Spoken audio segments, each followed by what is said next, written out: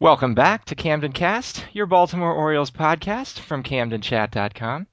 I am your host, Mark Brown. Joining me once again, my friend, fellow Orioles sufferer, Andrew Gibson.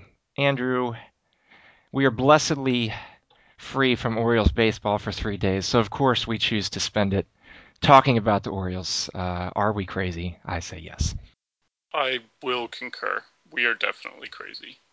You Joining, have to be at this point. You do have to be. And joining us along in the insane asylum tonight is none other than the benevolent dictator of Camden Chat and the most interesting woman in the world, Stacy Long. Welcome to Camden Cast. Thank you. We are Golf clap. Yes, we are glad to finally have you on, considering, you let us post our stuff on your website. Oh, well, you guys write stuff. If it was good stuff, if it was crap, you wouldn't be allowed to post it. That's fair enough. So, the Orioles are depressing. How depressed are you about them, Stacy? I don't know if I'm really depressed. I think when I'm watching the games, it's kind of like this sense of not again, and I kind of feel pretty down because I don't understand what I did to deserve such a thing in my life. But, it kind of has reached a point, I think, in the Boston series when I was just like, I don't even care about it right now. I can't even care about it because they're not giving me anything worth caring about. Like it's not even like I'm watching young guys struggle to who are getting better. I'm just watching a bunch of garbage. So I did a radio interview before the season started, and some is for like a New York radio station, which was a bizarre thing that happened to me. Oh, so I'm the And only one here who's never been on the radio. Come on. this is sort of like the radio. this is That's better than the radio. that's true. Yeah, this is way. I mean, it was this weird thing that happened, and I sort of embarrassed myself, but that's fine. But one of the questions they asked me was, what's it like to root for a team that's had however many losing seasons the Orioles have had, 50 or whatever it is. And I think I figured out the best way to describe it is like it feels like we're perpetually stuck in like a spring training cycle and we're just waiting for opening day because like the games they just like I don't know. I have a hard time watching a full game anymore. Like they might as well not count. Basically, is just the way I treat them. It's just like a spring training game. Like it's an exhibition that we'll lose, and like my psyche just says it doesn't matter. Like just it doesn't matter. And what a stunning transformation that's been, considering Andrew and I were getting the orange Kool-Aid intravenously pretty much 3 months ago. But the team's definitely had just like the last 2 weeks, 3 weeks really, kind of since that second stretch of interleague. I guess after they finished playing the Nationals and they just kind of fell off the table. Like it's just that familiar numbness from last year. And the team not as terrible as last year, but right now it feels like they are. And that sucks because I never wanted to feel that numb feeling again, which I really was like last year. And it's back, and that's annoying. It's almost like the last couple months of last season. Was it even worth it? Because it made you kind of feel like, oh, maybe this is what it's like to like watching baseball, and then it just kind of went down the tubes this season because it's not. I mean, I remember 4 years ago, 5 years ago, however long ago it was, watching, Victor Santos and Victor Zambrano, and I thought that it could not get worse than that. But now look who's in the rotation: Mitch Atkins and Alfredo Simone, and who knows who else. Right, and Chris Jacobascus has come and gone from the rotation. I mean, he's Right, already so it's out just like there. we've come full circle. It's ridiculous. It is worth fearing what's going to happen in the second half with the rotation because I one of my doomly prophetic things before the season I said was I just as long as we don't have to see Mark Hendrickson in the rotation, that's one of the things I didn't want to see, and that He's maybe is coming. it might be exactly what's going to happen. So last year at the All Star break, we were 29 and 59, and that was good for 27 games back in the AL East. This year, we are 36 and 52, 18 games back. It just doesn't feel better. I mean, I guess it's what, 7 games better, more or less, but it doesn't feel like it. Well, that's Well, because they're 1-12 in their last 13 games. Yeah. It's a little bit hard to think of anything else. yeah, Sorry. and I will bet you quite a sum of money that if you go back to not last year but the year before, or the year before that, or the year before that, or the year before that, the record looks probably pretty comparable. I mean, last year was like an outlier in that the first half the Orioles were much, much worse than any team really could be for a full season. Um, and for a while we heard a lot of the Oriole beat writers and columnists saying like, "Well, compared to last season, I will take this happily." And it's like, yeah, but comparing to last season, I mean, that's like saying compared to this dead fish, I will gladly take. I don't know. I don't know where I'm going with this, but like, last season was an outlier. Comparing anything to last season, it's not supposed to feel better because we're still really bad. The Orioles are still one of the worst teams in baseball.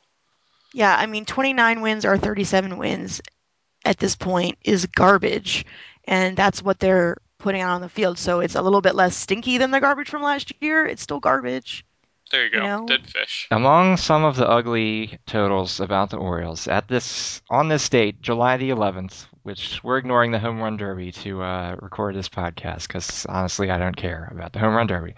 Anyway, the Orioles have the worst ERA in the major leagues, a team ERA of 4.77, which is astoundingly bad considering all the articles that have been written and words that have been posted about how this is the second consecutive year of the pitcher. It is everywhere except in Baltimore, I guess. Well, unless you're the team pitching against the Orioles. Right, when John Lackey can throw 6 2/3 shutout innings when he came in with a 7.47 ERA, that was among the many frustrating things on that weekend series. But we don't really need to get into that. Also, the Orioles have the worst fielding rating on Fangraphs. I guess they use UZR or whatever. I don't know. They probably use both UZR and the BIS information. I know it's both up there, and I'm gonna be willing to bet that no matter what fielding metric you use, the Orioles are probably dead last. Yeah, Including my eyes. whatever they're using, the team rating is negative 31.1, and the next lowest is like negative 17, which is the Blue Jays. Yeah, I mean, even using your eyes, like how could a team what team is worse than them?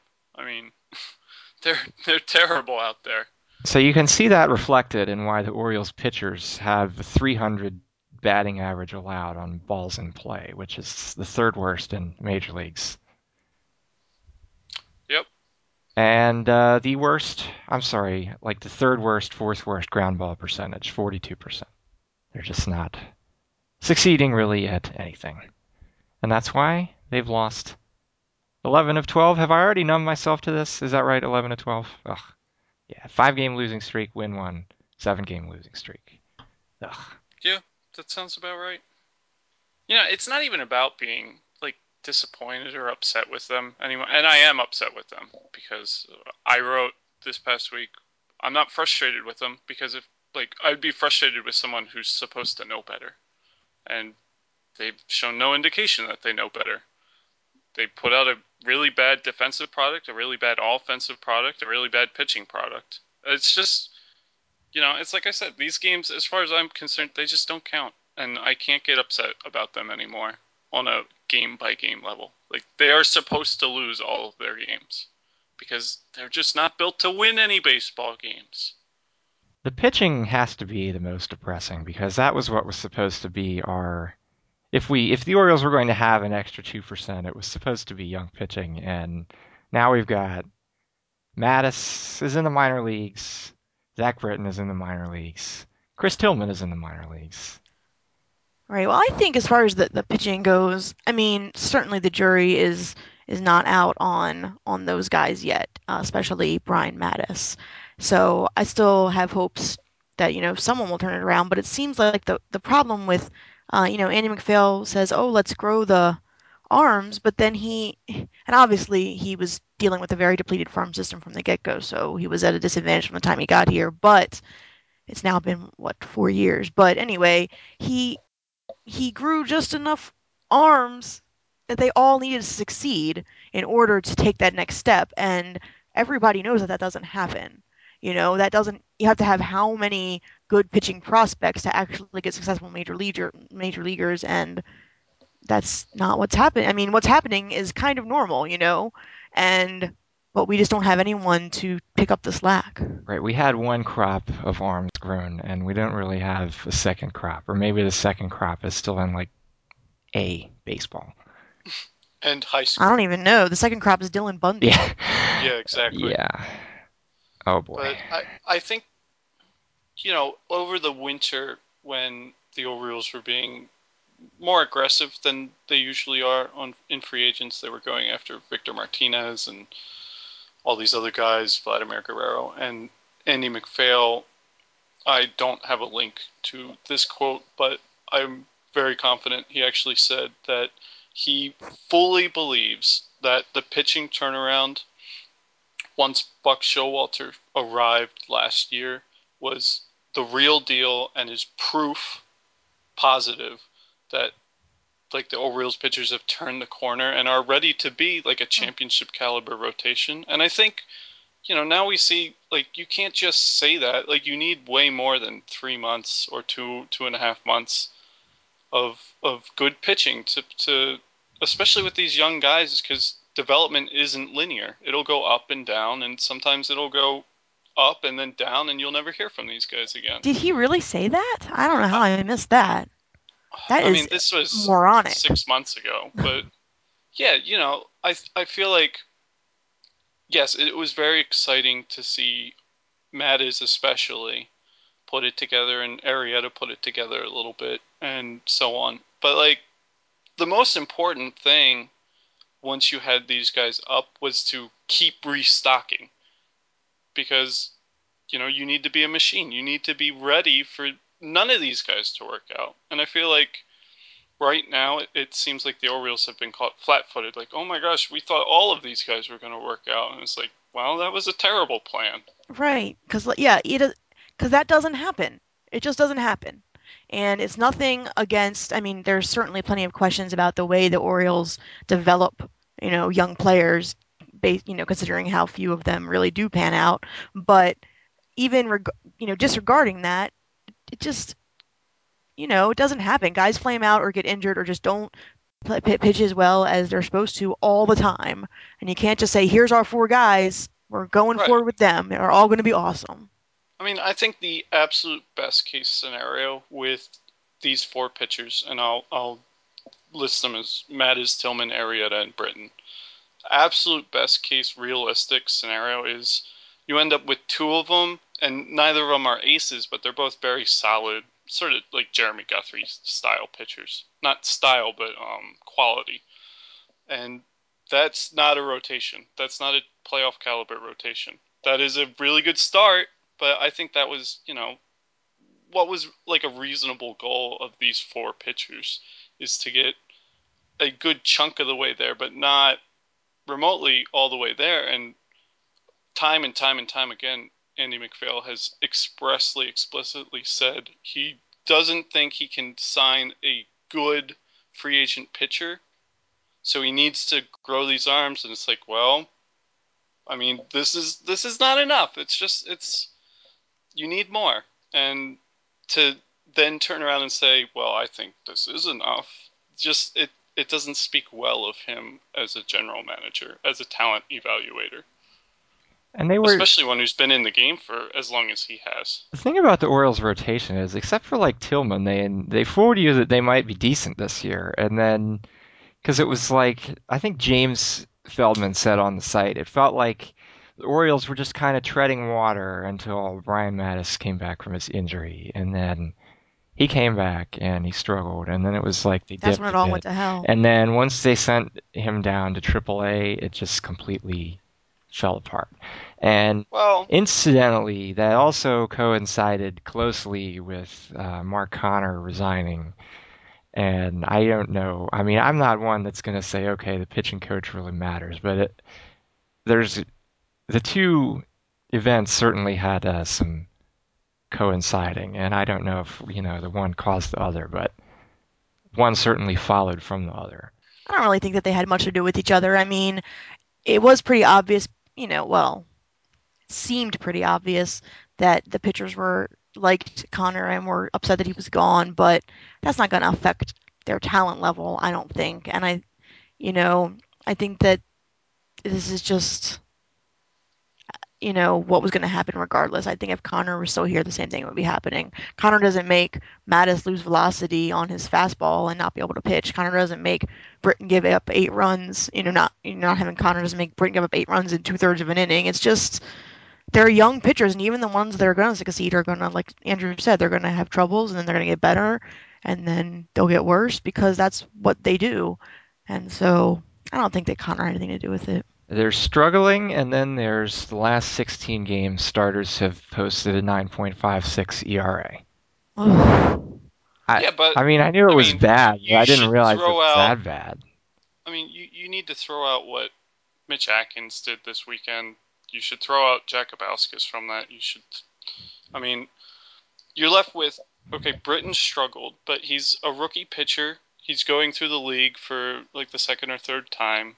They're making adjustments. Like he wasn't even when he was going really well. He wasn't posting high strikeout numbers yet, and that's fine because he doesn't throw 100 miles an hour, and he needs to keep working. He's a young pitcher in his first year.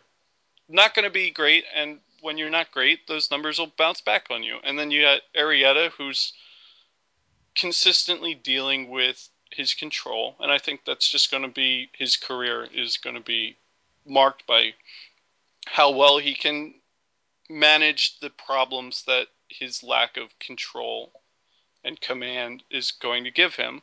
So, his walk totals will shoot up and fluctuate, and that will lead to him struggling. And then, Mattis goes down, Tillman's gone, Guthrie's been struggling. I don't have anything to say about that, really, except he just hasn't been pitching very well. The defense is awful and seems to have fallen apart worse lately. I don't. That's not based on anything other than just it feels like it's fallen apart, and that's going to hurt the pitching lines a lot. So, like you say, the past 3 weeks have been the worst yet, and it's like, well, it's not a surprise. If you had told me that at the beginning of the season, I mean, I would have been disappointed, obviously, but I wouldn't be surprised. It's what you sign up for when you enter a team that's this questionable defensively and has this many young I pitchers. don't That's think just I what signed up happens. for this. I didn't sign anywhere. It's just kind of here I am. Well, you know what I mean. Yes, I know what you mean. Although if there is anybody out there who actually signed up to be an Orioles fan, God bless you, because I don't know. I was born into it, and that feels like a curse lately. Oh yeah, so speaking of bad defense, it's definitely felt like the outfield has kind of not been able to get to anything lately, and earlier there weren't problems. Like Adam Jones really had some badly misplayed balls over this stretch of games, and obviously any game from the start of the season where Luke Scott was in left field was bad. Oh, that one game in Atlanta where he cost Jake Arrieta like 5 runs just because he couldn't catch that line drive. That was pretty bad. Um, Markakis like has no more arm strength out there anymore, which probably is the same reason he has not much power, and I don't know what reason that is, but it's frustrating to watch. This podcast is depressing. Yeah, we even tried to tell No, ourselves we no. weren't going to be totally depressing, and we've now got like 20 depressing minutes. So I don't. Look, the podcast is not depressing. The Orioles are depressing, and I mean, what do you want from us? We're here to talk about the Orioles. I mean, we can talk about the future of the Orioles, which by like de facto has to look better than their present. So let's talk about the future. Well, the Futures game happened yesterday, and There you Stacy actually watched that. I did not. So Stacy, why don't you tell us a little bit about the Futures game and even what it's like? Because I've never watched one ever. Okay, well, the Futures game is a lot of fun. It's a little bit sad, but I don't want to be depressing, but it's a little bit sad that it was maybe the most fun I've had watching baseball in a while. Um, it's exciting to see all the young players who have all the promise in front of them, and some of them won't turn out, but hopefully the ones that wearing the Orioles caps will. There were two. Manny Machado was there. He was the starting shortstop for Team USA, and he was batting second, just in front of Bryce Harper. And then Jonathan Scope was on the roster for the World Team. He did not start, but he did make an appearance. Uh, Machado didn't have any hits, but I gotta tell you, he has a very pretty swing. It's very smooth, and he just looks really good out there. Um, both at bats I saw, I think he only had two. He flew out, but he looked good, and it was just exciting, to see him. He made a really nice play in the field. He has a strong arm. I think, you know, the runner might have beat out the throw, but they called him out. But it was a beautiful play either way. Minor So league that was exciting. umpires, what are you going to do? but but so it was good to see him, because you've heard so much about him, and I have only really seen him in pictures, before, not actually in action, and so that was good. Then their Scope made an appearance, and actually before he made an appearance, the uh, Rick Sutcliffe and Gary Thorne, who were calling the game, talked to Keith Law, and I just couldn't help but think of what Keith Law must think when he's talking to these two bumbling guys. But they asked him about, who were some of the more impressive guys that he saw before the game during batting practice and all other things that they were doing. And the first name that he mentioned was Scope. He said he looked fantastic in batting practice. He was hitting the ball with authority. He said he's playing well above his age level, and his defense is above his age level, and he was just raving about him. So that was very exciting just to hear Keith Law saying that. We've heard him say some things about Scope in the past, but it was very encouraging. Then he came in and didn't make any mistakes in the field. He had an infield single and then got picked off. So very Oriole-like of him. Yeah, But he's ready to fit right in. yeah, so it was fun to watch them. It was exciting. I'd It will never watched one be. before either, so it was neat. I think they were two of the very youngest players in the game. I know they're two of the youngest players in the Carolina League. So that's exciting. And maybe at the end of the season, I know last year we had an outing. Stacy and I were there, and a couple other people, where we went to see the Keys in the playoffs. And I know the Keys are going to be in the playoffs this year, Hmm. so we'll get a chance to maybe get another outing together and see Scope and Machado playing for the Keys in the playoffs. So, it's cool to know that these are legit prospects who are sort of coming into their own this year, and it's not hopeless. I guess there's a second wave coming. I guess not to And put it's nice to have, too I mean, much hopes on them, because that would be right. unfair and foolish, I think.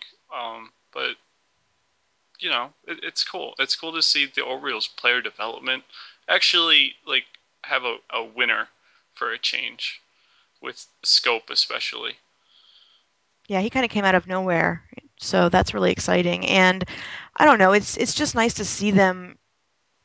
It is easy to put a lot of expectations on them, but it's nice to see them for what they are, which is these young, talented kids that, are in the Orioles system, and it's fun to watch.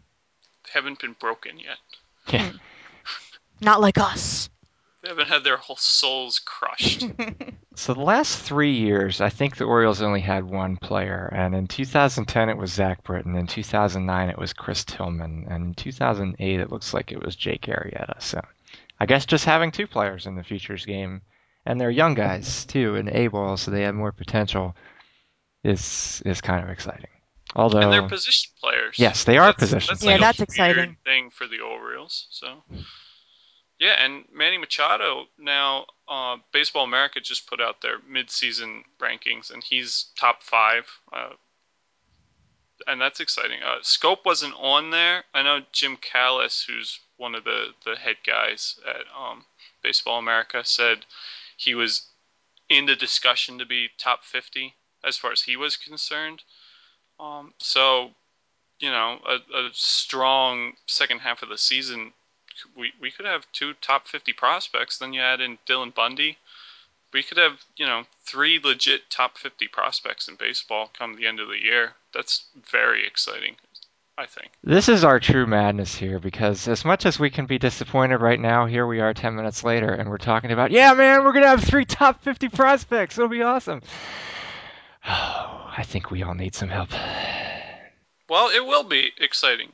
This is the game the Orioles need to play, I think, or the game that they've chosen to win at is building a successful farm system and one that can recycle. Like when the class of players that included Wieters and Tillman and Mattis graduated, and then the farm system last year looked terrible, then they can bounce back very quickly the next year through smart drafting and smart player development. Double A and Triple A basically have nothing this year. All the exciting names are in A-ball, so hopefully they kind of make their way up soon, because one of the problems and one of the reasons why the likes of Mitch Atkins and Chris Jakubaskas are getting starts in the rotation is because really there's nobody else in Norfolk to do it, except for like Troy Patton, who doesn't exist anyway. I'm not familiar with that player. Right. I don't know who you're talking about. Right. Exactly. He's not real. That's the only reason to explain why he's in Norfolk. There's no Poor Troy Patton. I'm familiar with Pedro Viola. He's a left-handed pitcher. He's pretty good, right? Compared to this other guy who's not getting a call, so he must be much worse than Pedro Viola. Okay, so Andrew, you mentioned games that the Orioles are going to need to play and win, and one of those, I think we all agree, is the international market, which the Orioles are not really getting in on at all. And this week there's been a series of interviews posted on Steve Milewski's blog on the MASN website, where he had a two-part interview with Andy MacPhail on the subject of international signings, and he also interviewed Baseball America's Ben Badler, who's one of their big writers about all the prospects. And in summary, the Orioles just aren't doing enough. And I'm sure one of you read it more in detail. Well, that's not what Andy MacPhail says. Right. No, it's certainly not. The Orioles aren't. If we're going to say they're not doing enough, and I will certainly jump on that ship, but if we're going to say that, they're not doing enough by choice. It's not they're unable to do enough for whatever reason or something else. It's they've chosen that the amount of things they're doing internationally is pretty much what they want to be doing. At least the way Andy MacPhail tells it. It's worth mentioning, by the way, before we dump on them, Jonathan Schoop is from Curacao. He is an internationally signed free agent player. So it's not totally useless, a totally useless branch of player acquisition so far.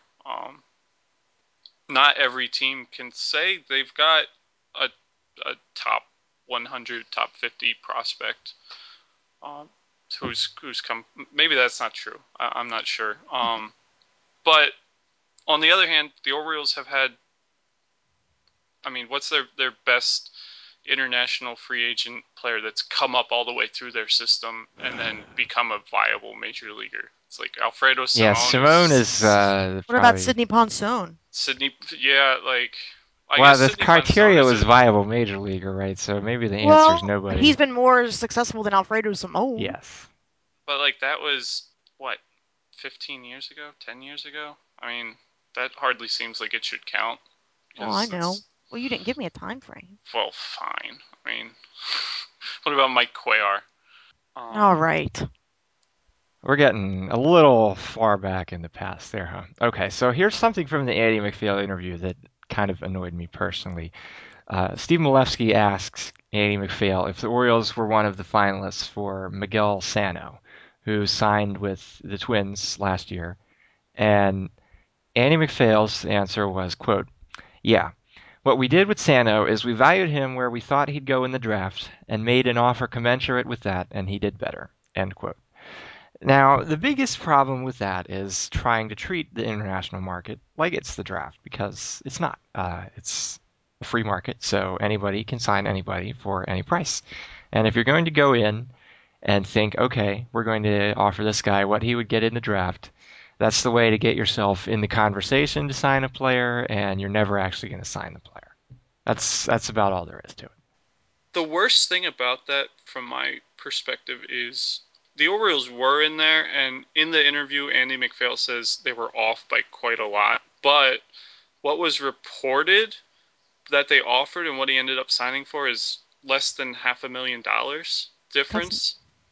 And that's not a lot. And even worse, as soon as Sano, I'm not sure how to I say might have his had it name, wrong, yeah. as soon as he signed with Minnesota, he became a top 100 prospect immediately. And whether or not he pans out is sort of irrelevant to the conversation because right now he is a viable trade chip, if nothing else, for the Twins to turn him into something useful at the major league level. And he could have been for the Orioles automatically, like right away, without playing any GCL games or DSL games or anything. And that's just something the Orioles don't have. And at the same time, they're just throwing money away on washed up MLB free agents. Yeah, Sano's bonus, I believe, was $3.15 million. So that's going to basically buy you two of them will buy you one Derek Lee. Actually, he might end up being more like three if he hits all of his plate appearance incentives because his base salary is 7.25 million. He may end up making as much as 9.5 million. And like without even playing, without doing anything, just signing that contract already makes him far more valuable than Derek Lee is, far more valuable than Garrett Atkins was, far more valuable than Vlad is. He didn't have to turn into a successful player. And I don't know what his minor league stats look like because it really doesn't matter to me because he's not in the Orioles system. But, you know, he didn't have to have any actual tangible success to be something worth having for that amount of money. Like, if that's the value the Orioles put on him, and they said, we can't go any higher because we just don't value him any higher, that's fine, but they're wrong because he was worth more than that. Just in being a trade chip possibility. right. Just in case you are wondering how he's doing this year, he's hitting 280, 318, 537 So, What I in the mean, level of Appalachian League. rookie was still? So rookie ball, but he's born 1993. you know, Oh, when did I get old? so I mean, a couple of years ago, Mark. Yeah, I guess. and so I mean, I agree with everything you said, Andrew. And like you said, it doesn't even really matter how he's doing, um, because that's not the point of Right, like he that. was a But known he's doing well. he was a known quantity, and just him being your asset, and because he was the top prospect that year, that becomes an asset just by reputation. Without like everybody knew he was talented to a certain extent, and you know I don't know what else to say. It's really frustrating to hear him say like, well, this is just not how we look at prospects. I guess like the Orioles are counting on every single prospect they put into their system to turn into successful Baltimore Orioles.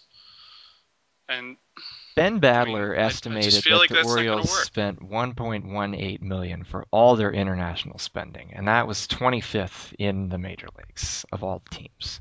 Several teams, I think, spent more than that on one player or more than one player. I mean, that's Felix Pa. That's his salary. I mean, like we can't double that, or I mean, money is not obviously the only thing you want to look at because you want to look at the talent you've acquired versus the talent you've let other teams acquire. But I don't know. I just it's it's the easiest fish in the barrel to shoot at the Orioles. Like, well, do something internationally, but seriously, do something internationally. Right, well, the thing that frustrated me most about that Andy MacPhail interview was the way he just it just boggles my mind the way he discounts the talent in, and he's not saying there's not talent there. He's saying they can't adequately evaluate it because of they don't get to them in game, situations, and there's the shady agents and all that.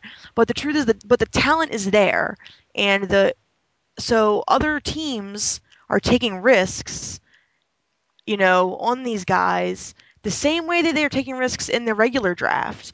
And for as much as McPhail talks about, oh, we're spending money in the regular draft, it's very similar. It's just you're not, there's no slot because, there's no one telling you how much you should be paying for their talent.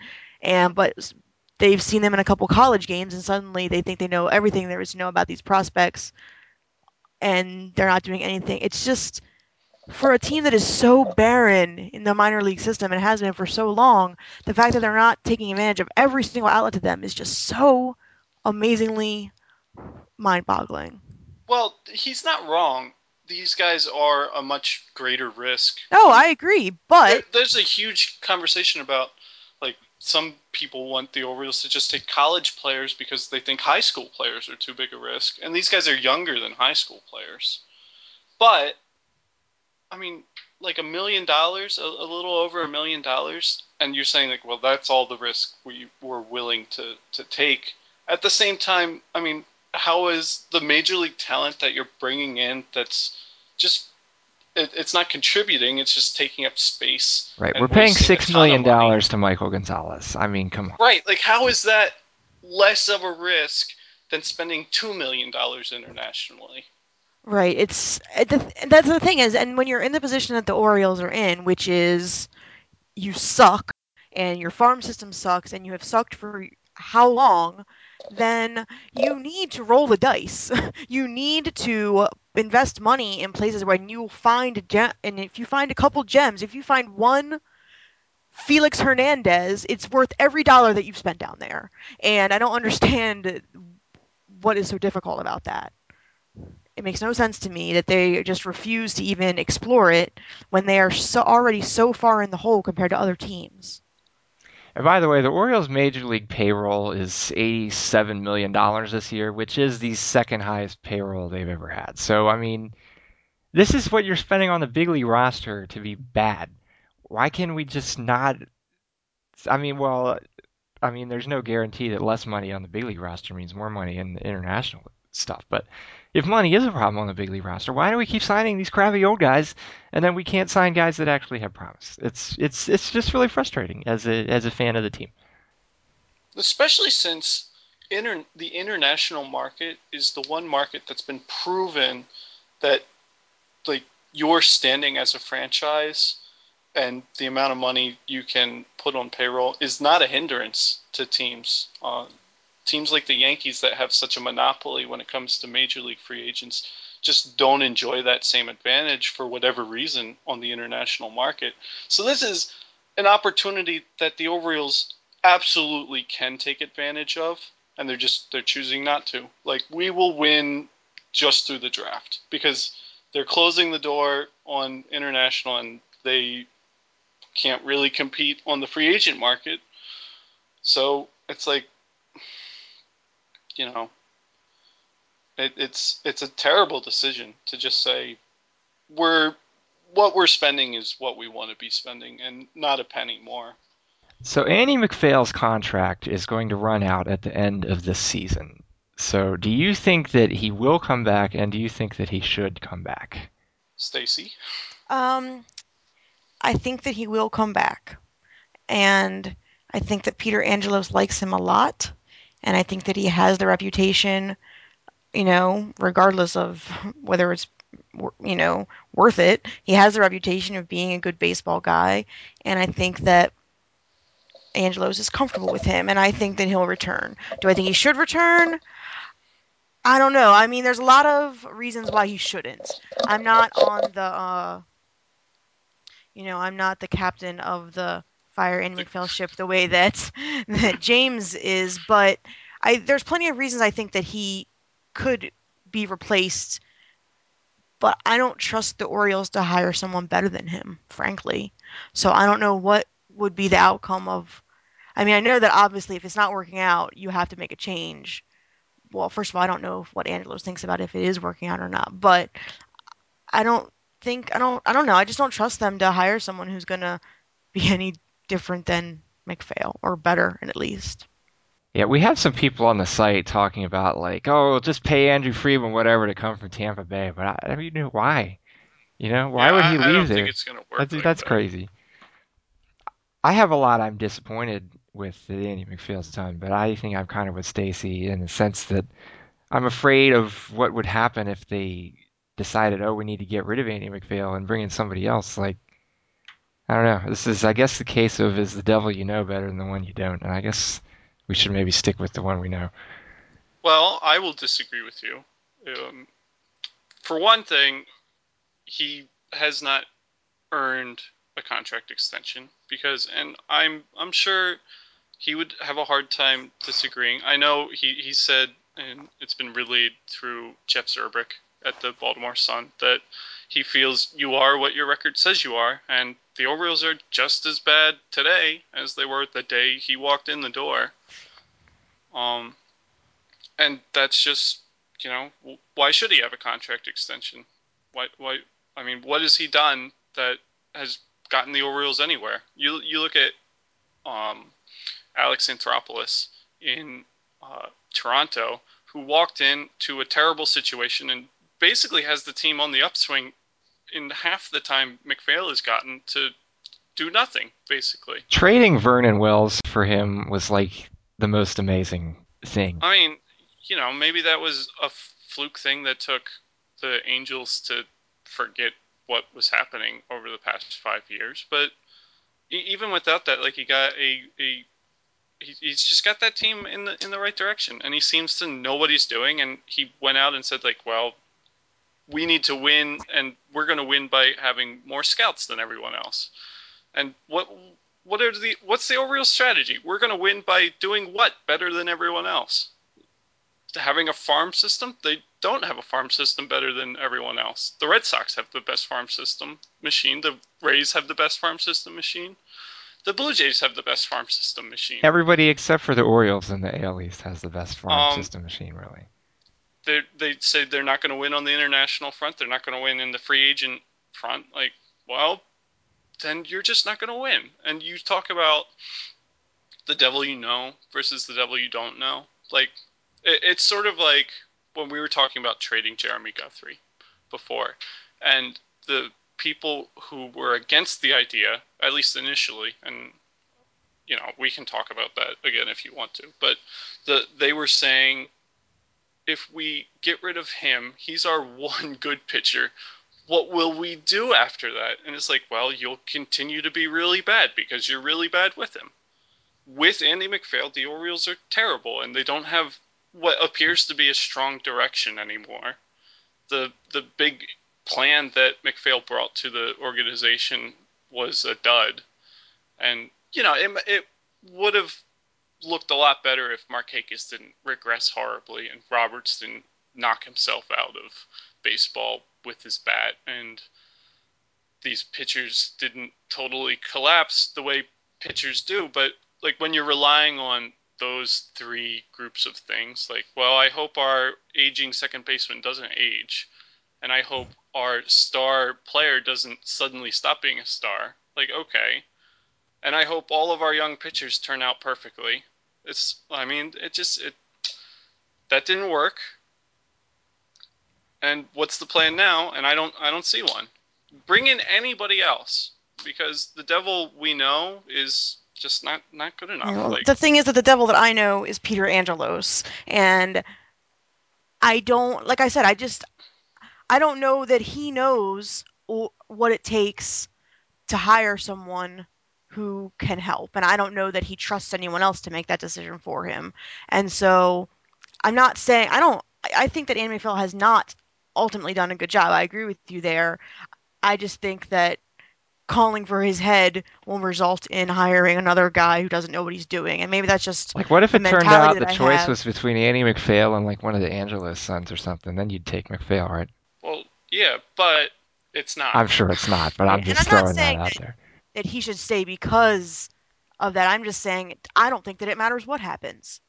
I don't think that it matters if he stays or if he goes. I don't think that they're not going to bring in some young, innovative guy or whoever who knows what they're doing. They're going to bring in another old school baseball guy, and it's going to be the same thing again, in my opinion.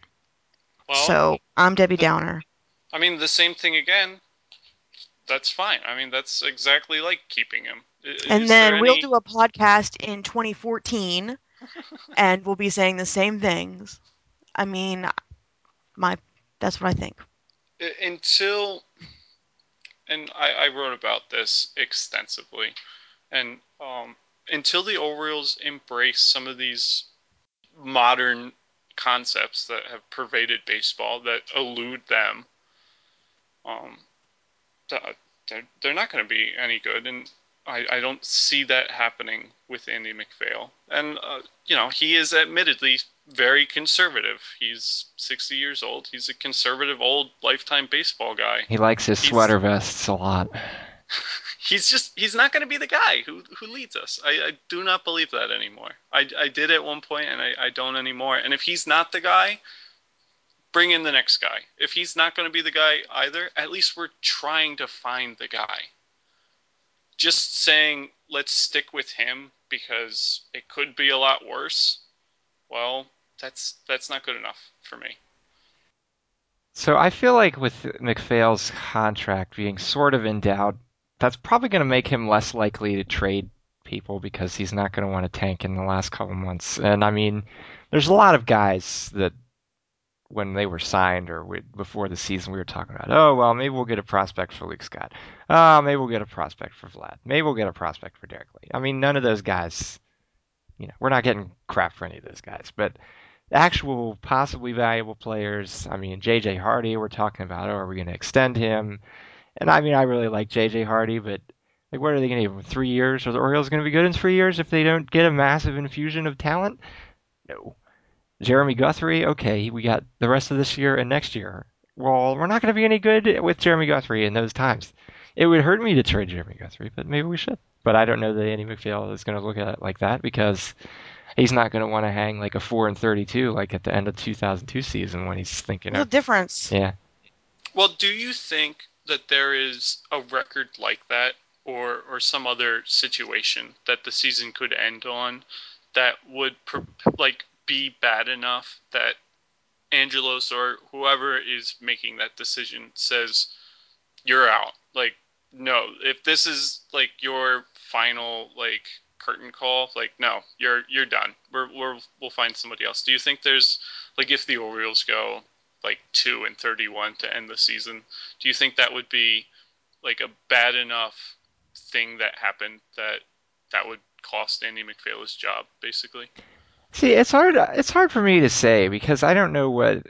I mean, I'm not in the head of Peter Angelos, right? We all know the reputation of Angelos, but I feel like he's kind of with the hiring of MacPhail. He's like mellowed. He's maybe admitted, okay, I don't really know what I'm doing with all these baseball moves, and he's just going to sit back and sit on his pile of tobacco settlement money or whatever. The thing is that it's like Mark said, it's impossible to know for me because the last time we heard from Peter Angelos was at the beginning of the season, and he said Andy MacPhail is not going anywhere. Now the season is half over, and we haven't heard from him since before the season started. So I have no idea what's going on in his head, and I Yeah, know that he wants to win. As poor as he has run this team, he always really does seem like he really wants to win. Peter And Angelos so, is a so, Baltimore guy through and through. If so, so if you what's don't enough? know, last year basically the public pools in Baltimore were going to have to close, but there was an anonymous donor who donated enough money so they could have public pools all summer. And it turned out that was Peter Angelos. He didn't. It wasn't reported at the time, but that was reported in like January or something. So I mean, the guy loves Baltimore. I'm sure he wants the Orioles to win. I just don't think he knows how. And uh, the question is, has he hired Andy MacPhail? Does Andy MacPhail know how? I don't know if he does or not, but Well, I think that Angelos, yeah, I think that people who, say particularly the horrible things about Angelos don't know I don't think he's a bad person. I just think that he doesn't know what he's doing. And it took him so long to admit that he didn't know what he was doing because he's an egomaniac, which is how he became so rich in the first place, partially. And he's like always been very good at everything that he does, but he's been so mum. We haven't heard anything from him in so long that maybe, I don't know, he's old now. Maybe he doesn't even care. Who knows? I have no idea because we haven't heard from him. And so maybe if they, lose 25 of the last 30 games, maybe that's enough to say, sorry, thanks, but no thanks, Andy. Or maybe I, I just have no way to have put any kind of guess together. I really don't. I will say this because I do remember him giving an interview at the beginning of the season and saying he fully intends to have Andy MacPhail stick around because he Hmm. thinks he's done a great job. And I do remember that, and I would be shocked if Andy MacPhail is not our general manager come this time next year, and the year after that, and the year after that.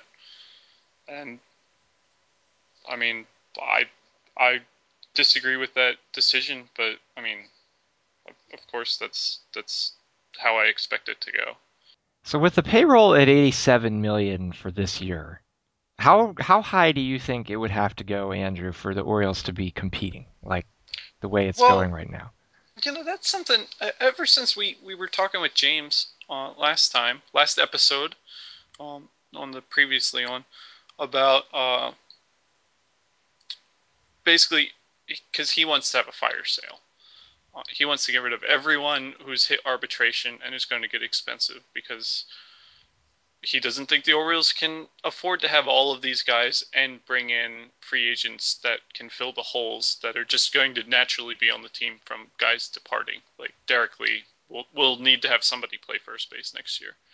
Um, and I've been thinking really hard about this ever since because you mentioned it's the second highest it's ever been, the payroll, this year. The players that they're getting rid of are being offset considerably by raises to Nick Markakis, Kevin Gregg, and Mark Reynolds, and arbitration raises due to Luke Scott and Jeremy Guthrie, unless they are not on the roster come arbitration time, as well as guys like lesser raises to guys like Jim Johnson and Felix Pie if they're both on the roster come next year. And I know Koji's got an option, and then there will be guys hitting arbitration for the first time who are getting huge raises. Um, and then in the year after that, you're looking at like Matt Wieters' salary is going to skyrocket. All of these, like Adam Jones's salary, is going to at least triple by this time 2 years from now, unless he's signed long term. And they're talking about signing Hardy long term or two or 3 years, and that it's at least going to be interesting to me because I'm trying to figure out like what sort of target are the Orioles looking at payroll wise, and if they add on like an extra like $12 million a year for Hardy, and I have no idea if that's a realistic number. I am not privy to those negotiations at all. I haven't even read the full articles about them in the paper. But now we're looking at a team that's terrible, like really really bad, has a number of huge holes, and they already are at like a $90 million payroll, and you know There's not a lot of dead weight to cut is the thing. Well, okay, so Derek Lee and Vlad, I think it's safe to say. I sure hope it's safe to say those guys are not going to be back next year. So I mean, that's 15 million there. I guess that kind of is going to offset some of these raises, but there's still a lot. Like Brian Roberts, 10 million 2012, 10 million in 2013. I mean, we might not even see him play 100 games, 50 games between both of those years. Markakis is going to make 12 million next year, and then 15 million the year after, and beyond that also. So I mean, the player we're seeing of Nick Markakis this year is not going to be worth that money. So some of that certainly counts as dead weight. but it's not going. I mean, the Orioles stand no chance of getting rid of that Right, contract right right. now. Roberts is not going anywhere. Markakis, I would say, is not going anywhere. Or if it Um, was, it would be some kind of crazy waiver claim, like how Alex Rios ended up in the White on the White Sox. Oh, I don't want to think about Nick like that. I know, I don't either. I can't even believe I said that. I probably need to do some kind of penance, but I don't know what that would be. But, I mean, if the Orioles are going to attempt or continue to attempt to field a serious competitive team built around this core of Roberts and Markakis and Maddis and well, to a lesser extent, Maddis and Arrieta and Britton and Wieters, they need to add at least $50 million a year in payroll to this team because they're not they're the worst defensive team in baseball. They're one of the worst offensive teams in baseball. They're the worst pitching team in baseball. Like they have so many holes that if they're going to seriously try to build around the core they have now, as opposed to have a fire sale, like what James has proposed, you know, I mean, are are the Orioles like really going to put out like $150 million team? I don't think so. Like that would surprise me very very much. Yeah, it's hard to imagine the Orioles going above that 100 million when they're still bad. I guess what? Like we're all going crazy. Oh, they'll sign Prince Fielder. They're not going to sign Prince Fielder. I mean, come on. But like a one big signing would push them over, and if they had that one big signing, that fills one hole if your signing works out. And with the Orioles' luck, I don't even know that a big signing would work out. Like, what the heck? They would be considerably better. Let's go full out with our rosterbation. Okay. Um, the, they bring in next offseason. They bring in Prince Fielder. They bring in CC Sabathia, the best two players on the market. That might They be will your be 50 million barrel yeah, increase right right. there. They spend $50 million. They find somebody to fill in whichever holes that are still remaining. Um, Cesar Izturis, come on down. yeah, You're right. the They put next like second Brandon baseman on the or Price they is Right. put like Luke Scott back at DH and whatever. Let's just say they do that, and that's crazy talk. But they would be, that's an extra what, like 12 wins just between those two players if they play up to their capabilities, up to what they've shown they can play even this year. Um, and there's no reason to suggest that they would come to Baltimore and suddenly be terrible. Right. It would more be like the back half of whatever contract is where we then Right, be lamenting. It's, you're going to get good years early. right. So the team would be much, much, much improved, but that brings us up to like 83 wins or so, and maybe some other guys bounce back a little, but I mean, now we're like a unless fringe the young wild card pitchers come up, contender. like Mattis gets better, whatever's wrong with him, Britton figures out, whatever. Yeah, but I think the conclusion I'm coming to listening to you boys talk is that maybe James is right. right, and I think that's sort of what I'm circling around too. I Why didn't does James always just talk me into whatever he wants? He's not even here. I didn't want to believe it when he said that. In fact, I reacted horribly when he said, "Okay, we got to trade Adam Jones in the last podcast." But like, then I we've had this stretch of baseball that we've had since we recorded that podcast, and it's just like, wow. I think there's only two options. Well, three options, one of which is just not realistic, and the third one is to go crazy and sign everyone and pretend we're the New York Yankees for a couple of years. And that's not reasonable. But either the players that the Orioles were counting on being really good right now, like Nick Markakis and Brian Maddis and Jake Arrieta, need to actually become really good really quickly, or they need to have a fire sale. I think those are the only two options that I'm really coming to.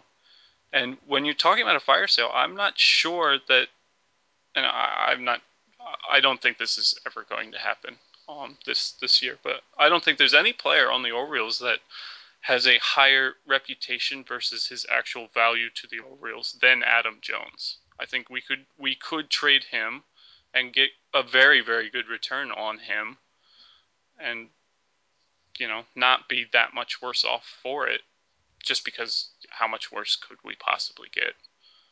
Um, I so would I would it's not say if worth the not Orioles have pitching. one overvalued player, it's probably Adam Jones. I think that's a fair assessment. Well, I think he's a very good player. I'm not. I know James likes to compare him to Jeff Francoeur, and I don't think that's reasonable at all. Sorry, James, but I disagree. Um, but he's like having a very good player on the Orioles is just not that worthwhile.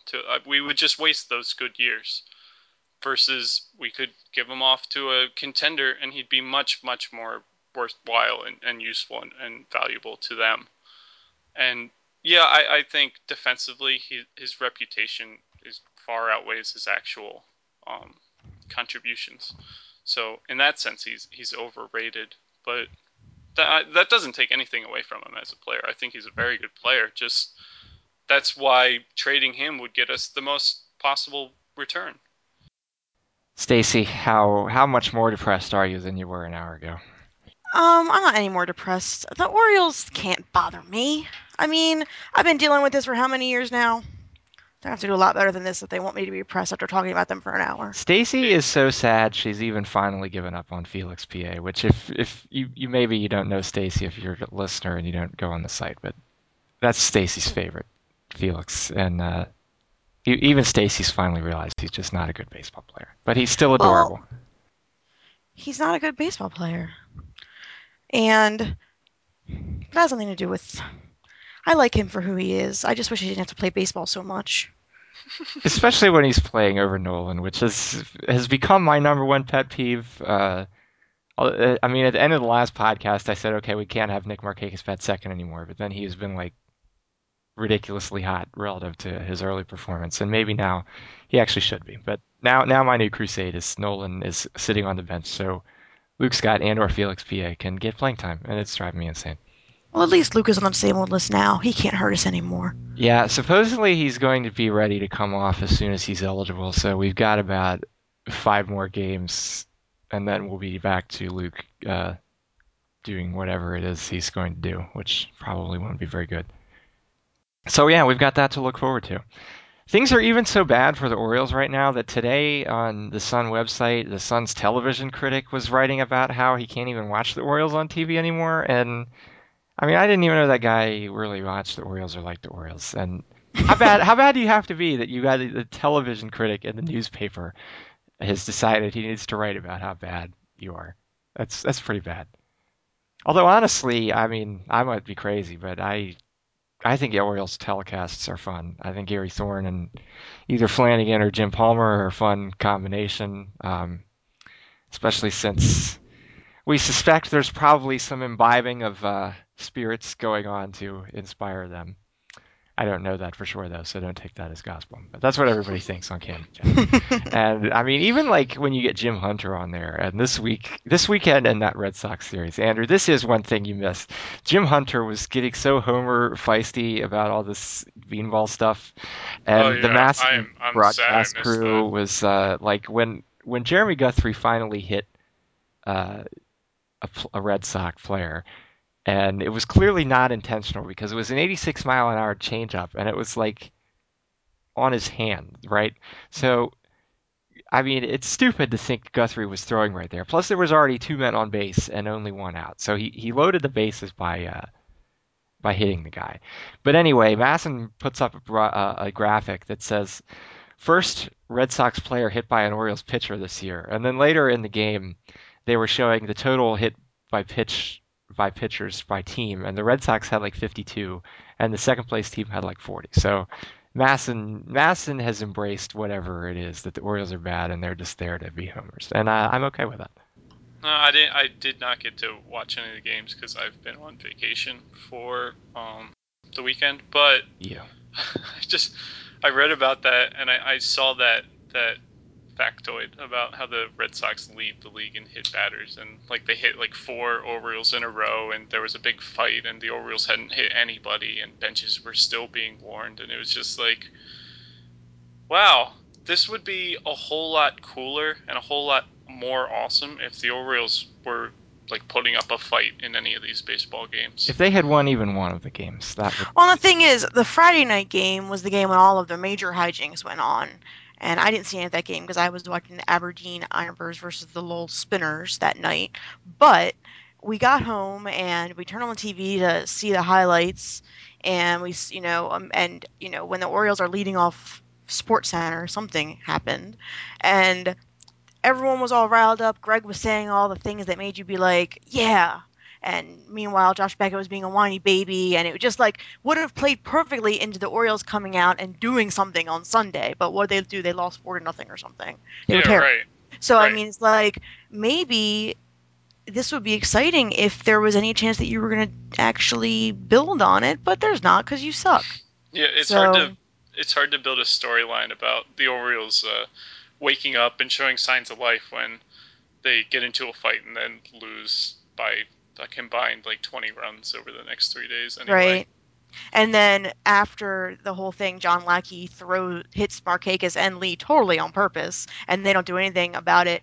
I'm not talking about retaliation as far as throwing at the Red Sox, but they don't get any hits. They don't score any Yeah, runs. They right, don't do right. anything, and it's just like whatever.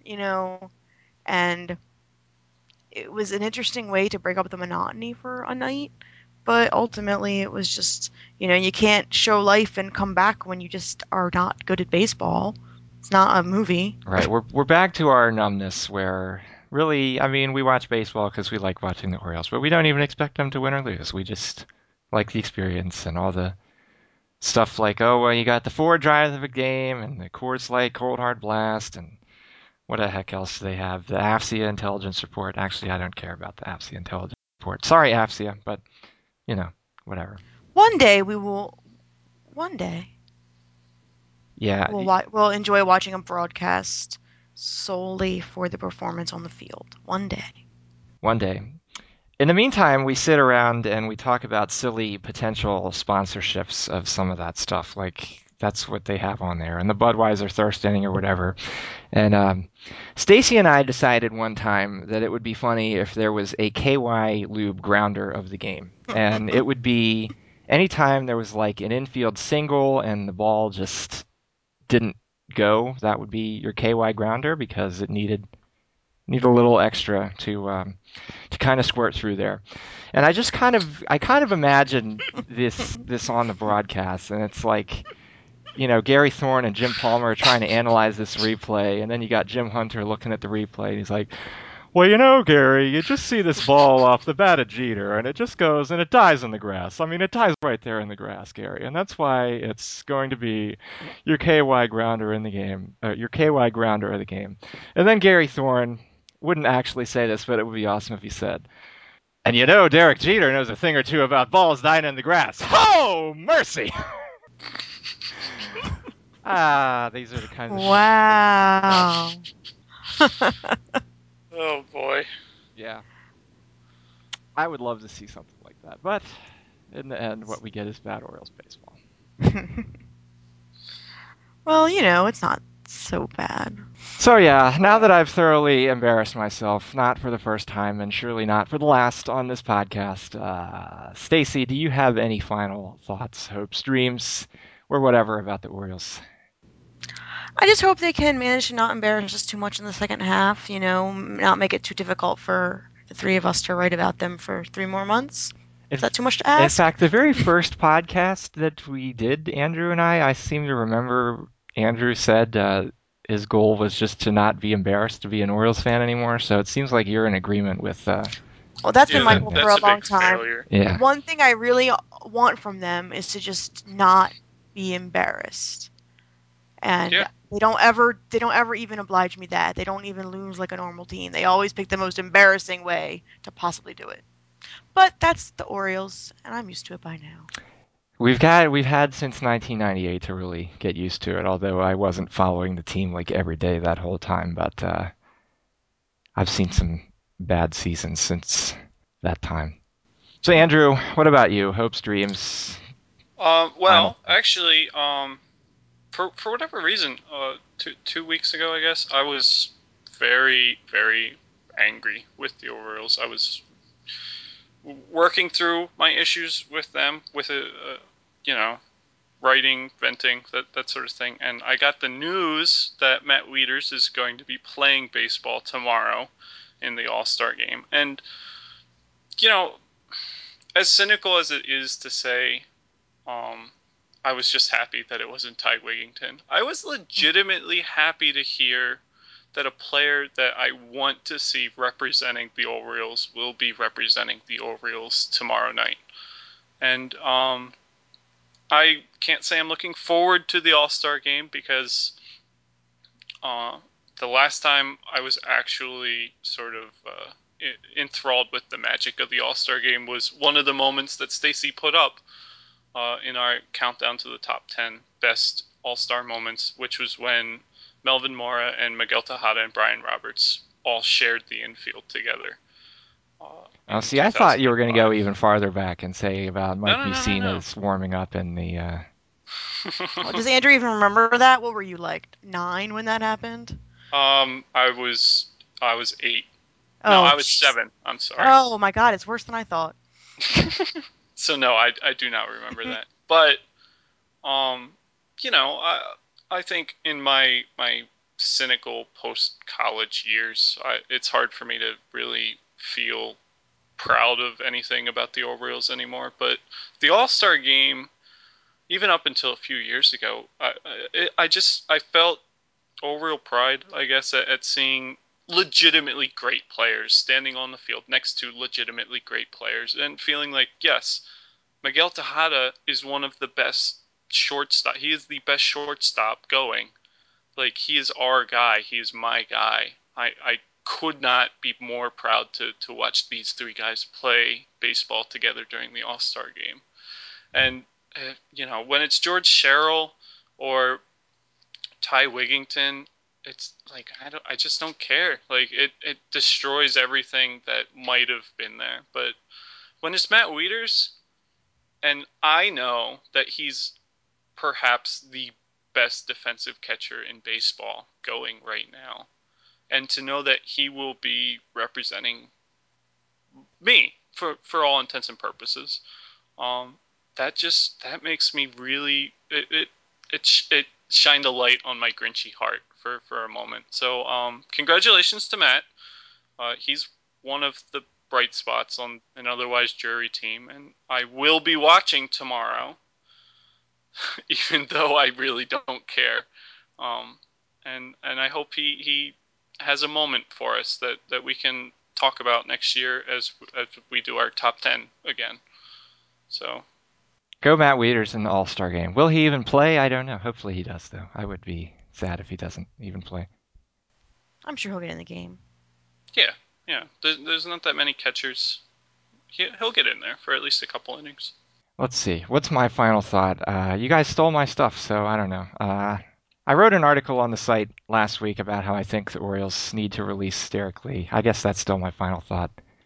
Silky D, I'm sorry, he's just not living up to what we hoped, and he's due to get like $2.5 million in performance incentives for plate appearances, which I don't think he's going to earn.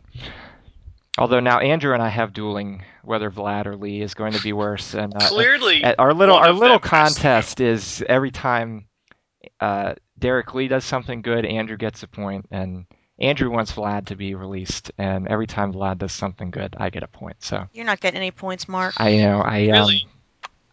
Yeah. I would be happy if they both got released. I'm not against releasing Derek Lee. Release them all.